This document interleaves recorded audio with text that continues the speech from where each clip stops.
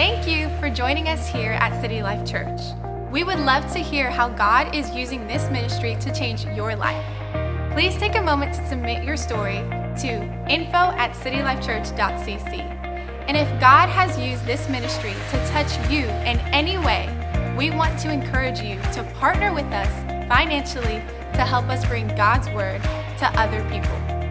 You can go to our website at citylifechurch.cc/give to find the giving options that work best for you. We have an encouraging word for you, and we pray that you lean in and engage as we head into the auditorium for today's message. I'm going to jump right into the word today. I want to speak to you from the subject heartburn. Heartburn. Go to Luke chapter 24, and we'll read there in just a few minutes. I travel quite a bit, so I continually eat stuff that is not good for me. I mean, junk food in the airport sounds much better than the salad. And because I eat greasy food, sometimes I have to carry these called Rolaids. And these things help me with heartburn. Sometimes, if I'm with Pastor Casey, she loves Mexican food. We go to the Mexican food and hit the Mexican buffet, and I need this. There are some times that I need this, Sometimes life just gives you heartburn. Now, that's not the heartburn I want to talk to you about today. I want to read Luke chapter 24. The Bible says in verse 13, the same day, two of Jesus' followers were walking to the village of Emmaus, 7 miles from Jerusalem. As they walked along, they were talking about everything that had happened. And they talked and discussed these things. Jesus himself suddenly came and began walking with them. But God kept them from recognizing him. He asked them, what are you discussing so intently as you walk along? They stopped short, sadness written across their face. Verse 28.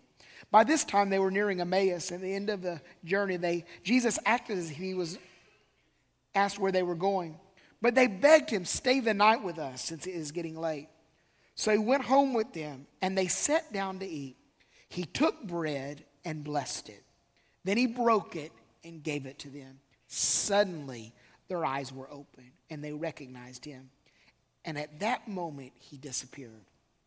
They said to each other, didn't our hearts burn within us as he talked with us on the road and explained the scriptures to us? The number one cause of death in America is heart disease. They call it the silent killer because many people do not even know they have it. They don't realize their arteries have been clogged or calcified.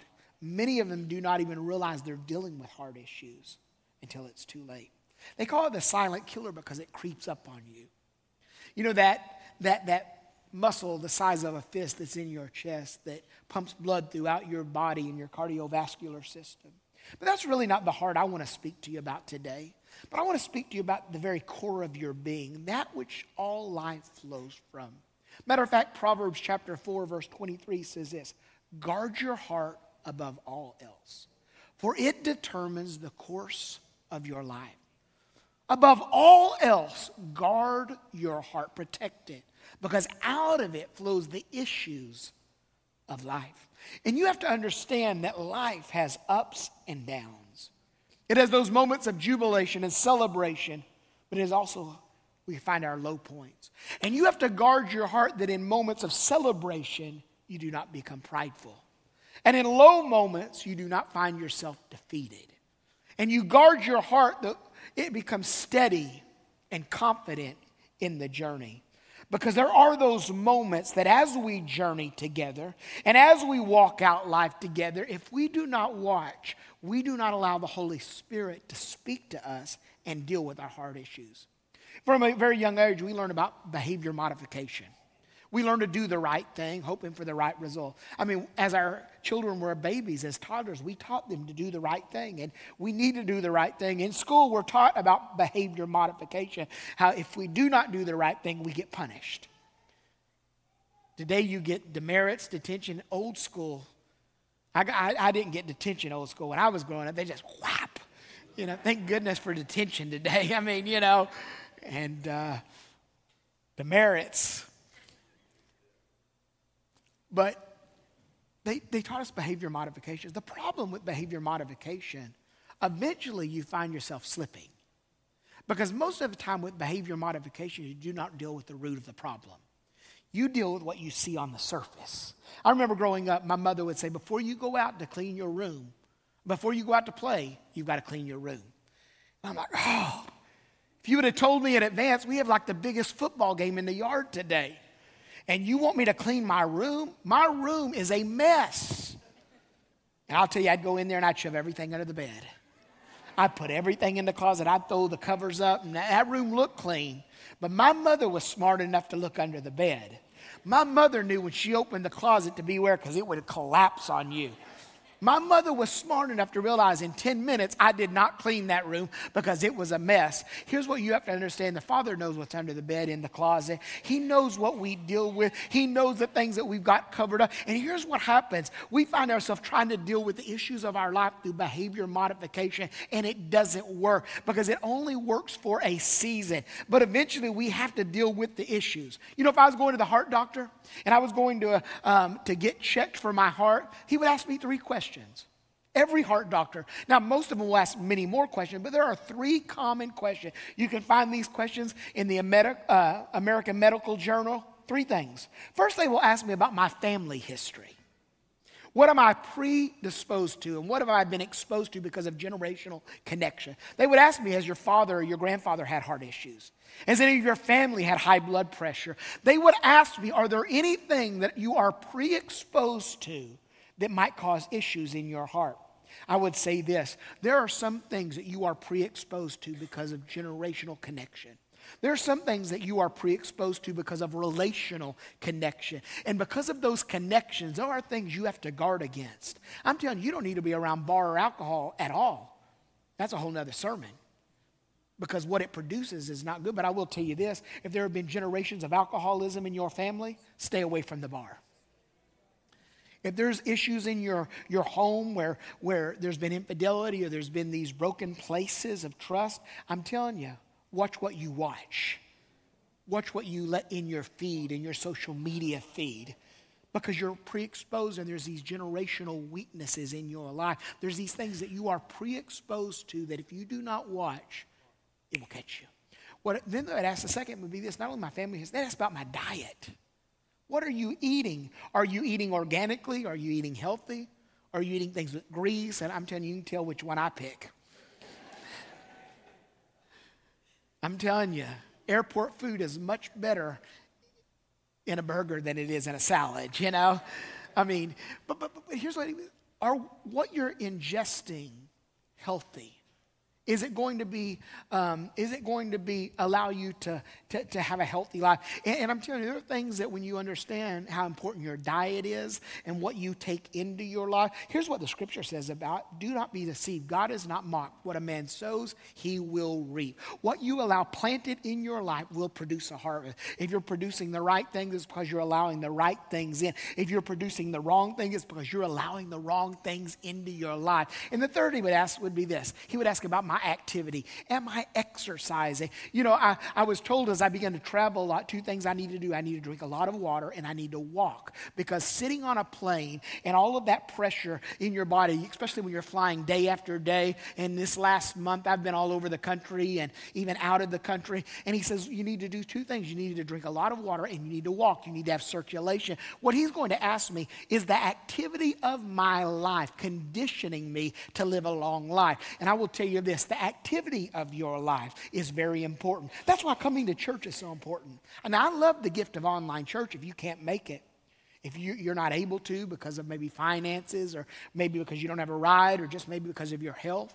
I'm so glad we have the tool. But just because you want to stay at home, you need to be in church.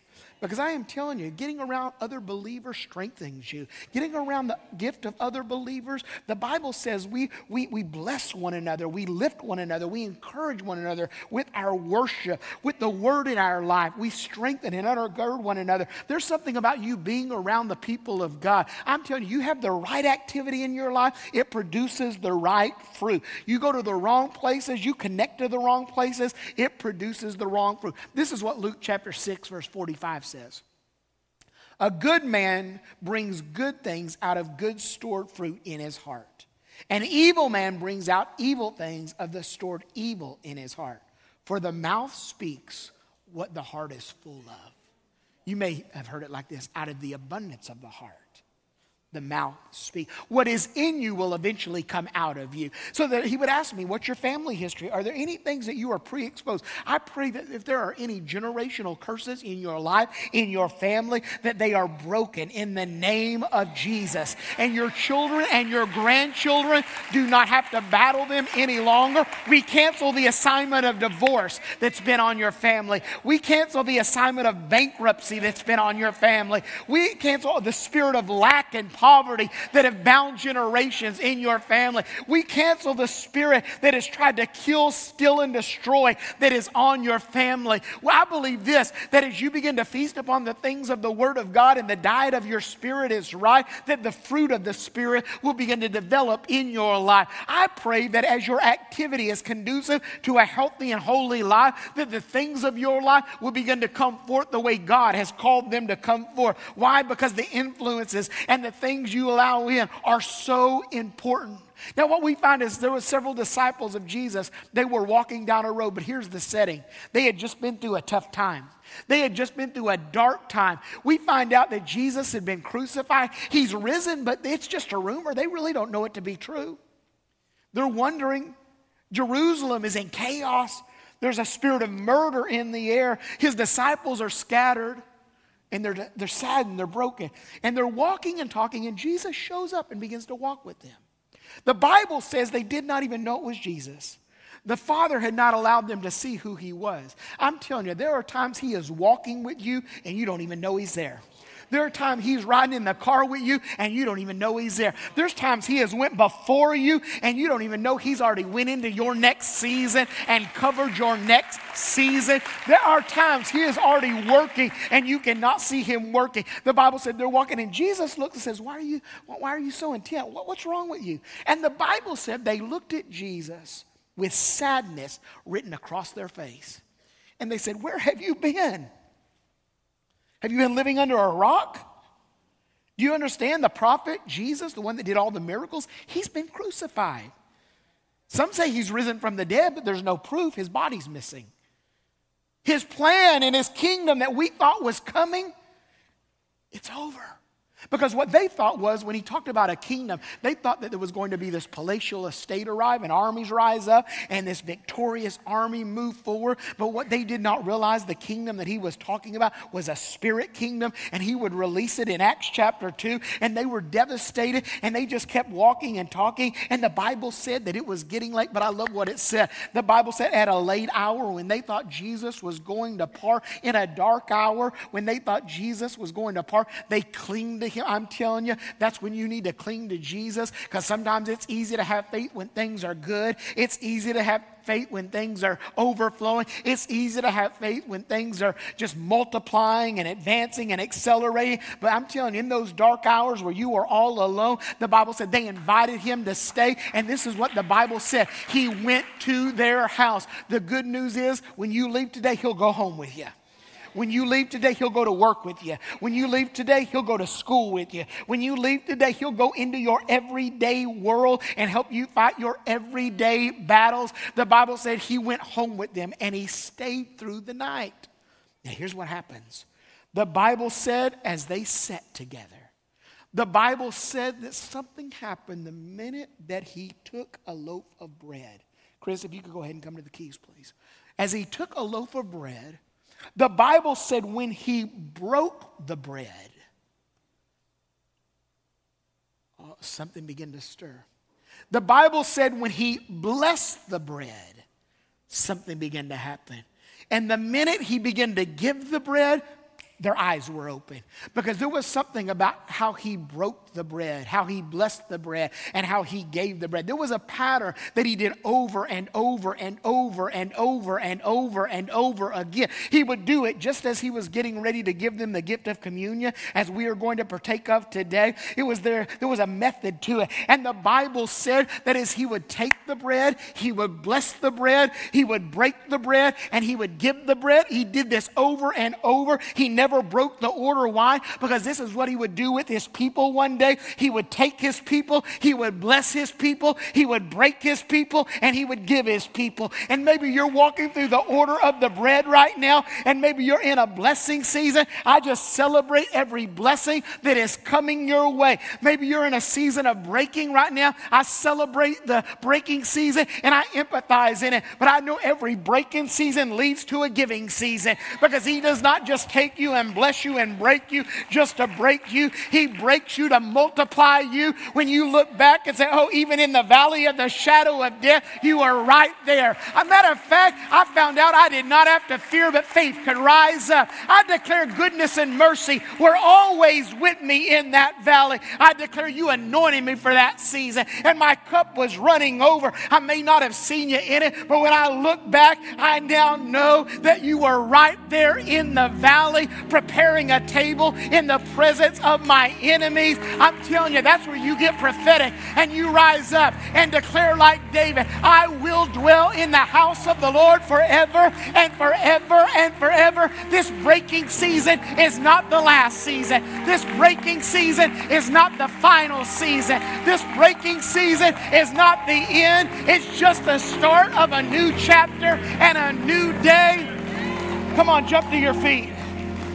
This is what they said after their eyes were open. Did not our heart burn within us? We were walking in a sad season, but there was a burning in our heart.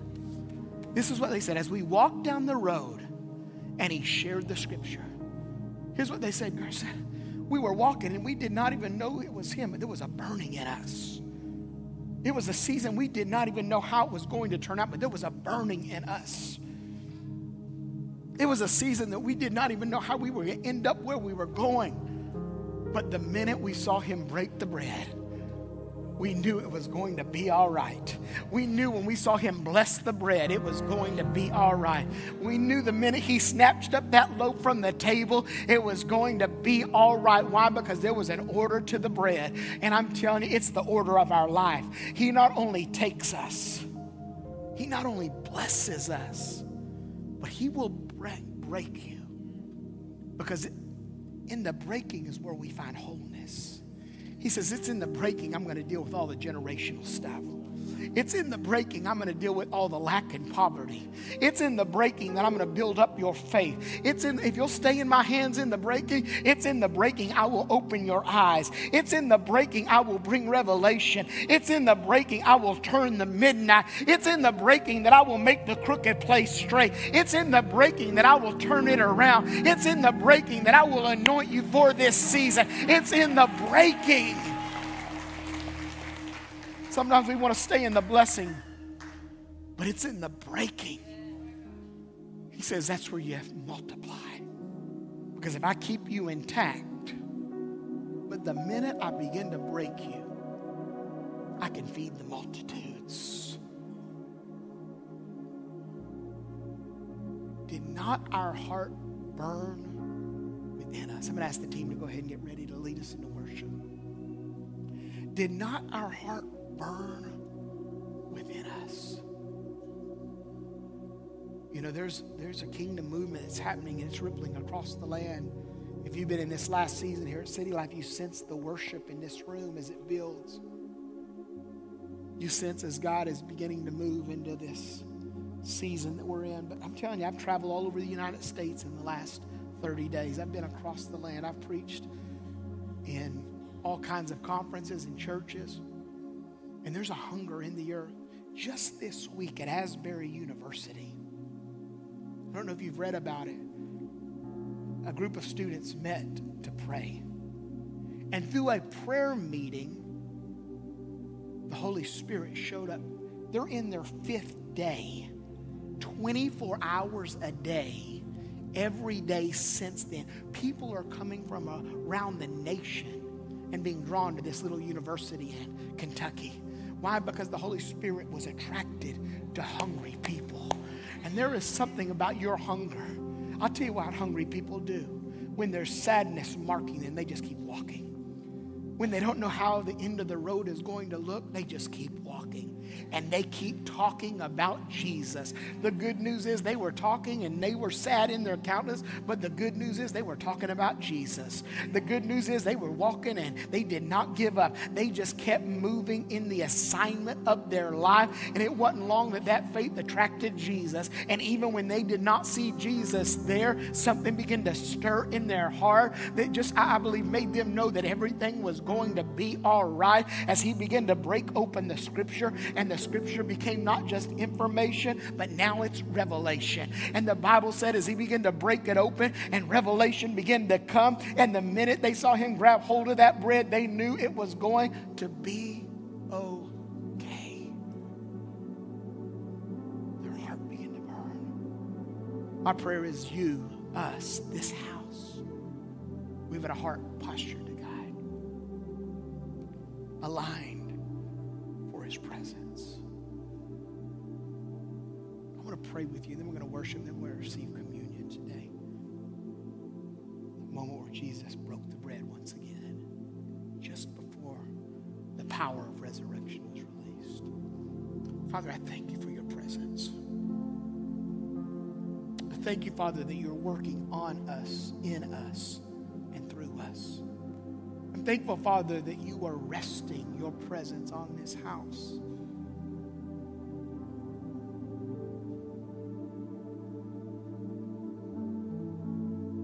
You are working.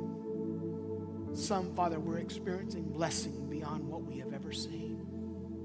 Others, they're in the middle of the breaking, Father.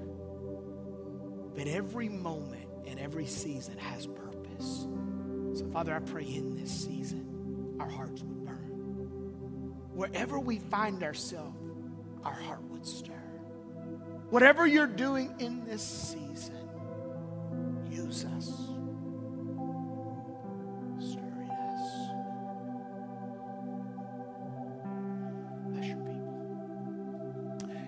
You know, just before we receive communion, I shared it at our Wesley Chapel campus this morning. I remember when me and Pastor Casey came to what was University Church at the time. We were over on the interstate at our other building, and we were growing. The church was growing, and I'm just not talking about numerically. I'm talking about as people. New seasons, new roads. We were all being stretched. And I remember one season, it was just different. We'd come from a church plant where it was all brand new, and it was just fresh, and we were walking in this journey with an older congregation that had a lot of history and past seasons. And it was a season where me and Pastor Casey were just heavy. I want to say discouraged, but heavy.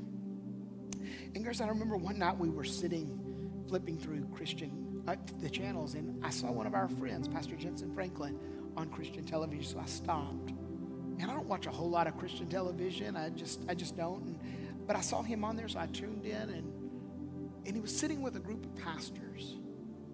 And one of those pastors was named Bishop Paul Morton. I'd never heard of Bishop Morton at the time. This is years ago. And it was just after the levees of Katrina had broken. And in a moment, Bishop Morton's church was devastated, and the lower ninth were destroyed. And his congregation dispersed all over the nation. But he talked about when the waters receded and he got back into his church, how he sat on the steps of this once great congregation, and now it's just a shell of a building, and the people scattered all over the nation. In a moment, it seemed to be all gone.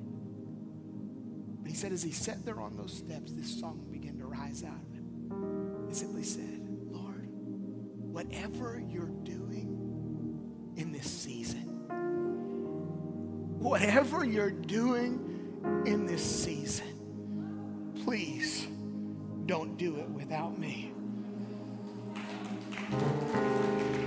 He said what he didn't realize was this: God was just repositioning congregations all over the United States. He said before long he had a congregation in Houston. Before long, he had a congregation in Minnesota. Before long, he had a congregation in Atlanta. And he said, what? In a moment, God made his church multi-site. He said, I did not even see it, but there comes those moments in your journey. And right there in that living room, long before City Life Church, long before we ever moved, long before all the big transformation and multiplication, right there in that room, I remember sensing the presence of God. And in my spirit, I simply began to say, Father, whatever you're doing in this season, I may not see it, I may not understand it, I may not be able to get my hands around it right now, but Father, do not do it without me. Do not do it without us. Father, let us be a part of what you're doing in this season. Thank you again for joining us for today's message. Our prayer is that it ministered to you and changed your life. If there is anything we can pray with you about, or if God has used this ministry to touch you in any way, send us an email to info@citylifechurch.cc. We would love to invite you to be our guest at one of our campuses throughout Tampa for our Sunday service experience. You can find out our times and locations on our website at citylifechurch.cc. You can also download our app on your smartphone and tablets for more online messages and to stay up to date with everything happening at City Life. It was great having you with us today, and we will see you next time.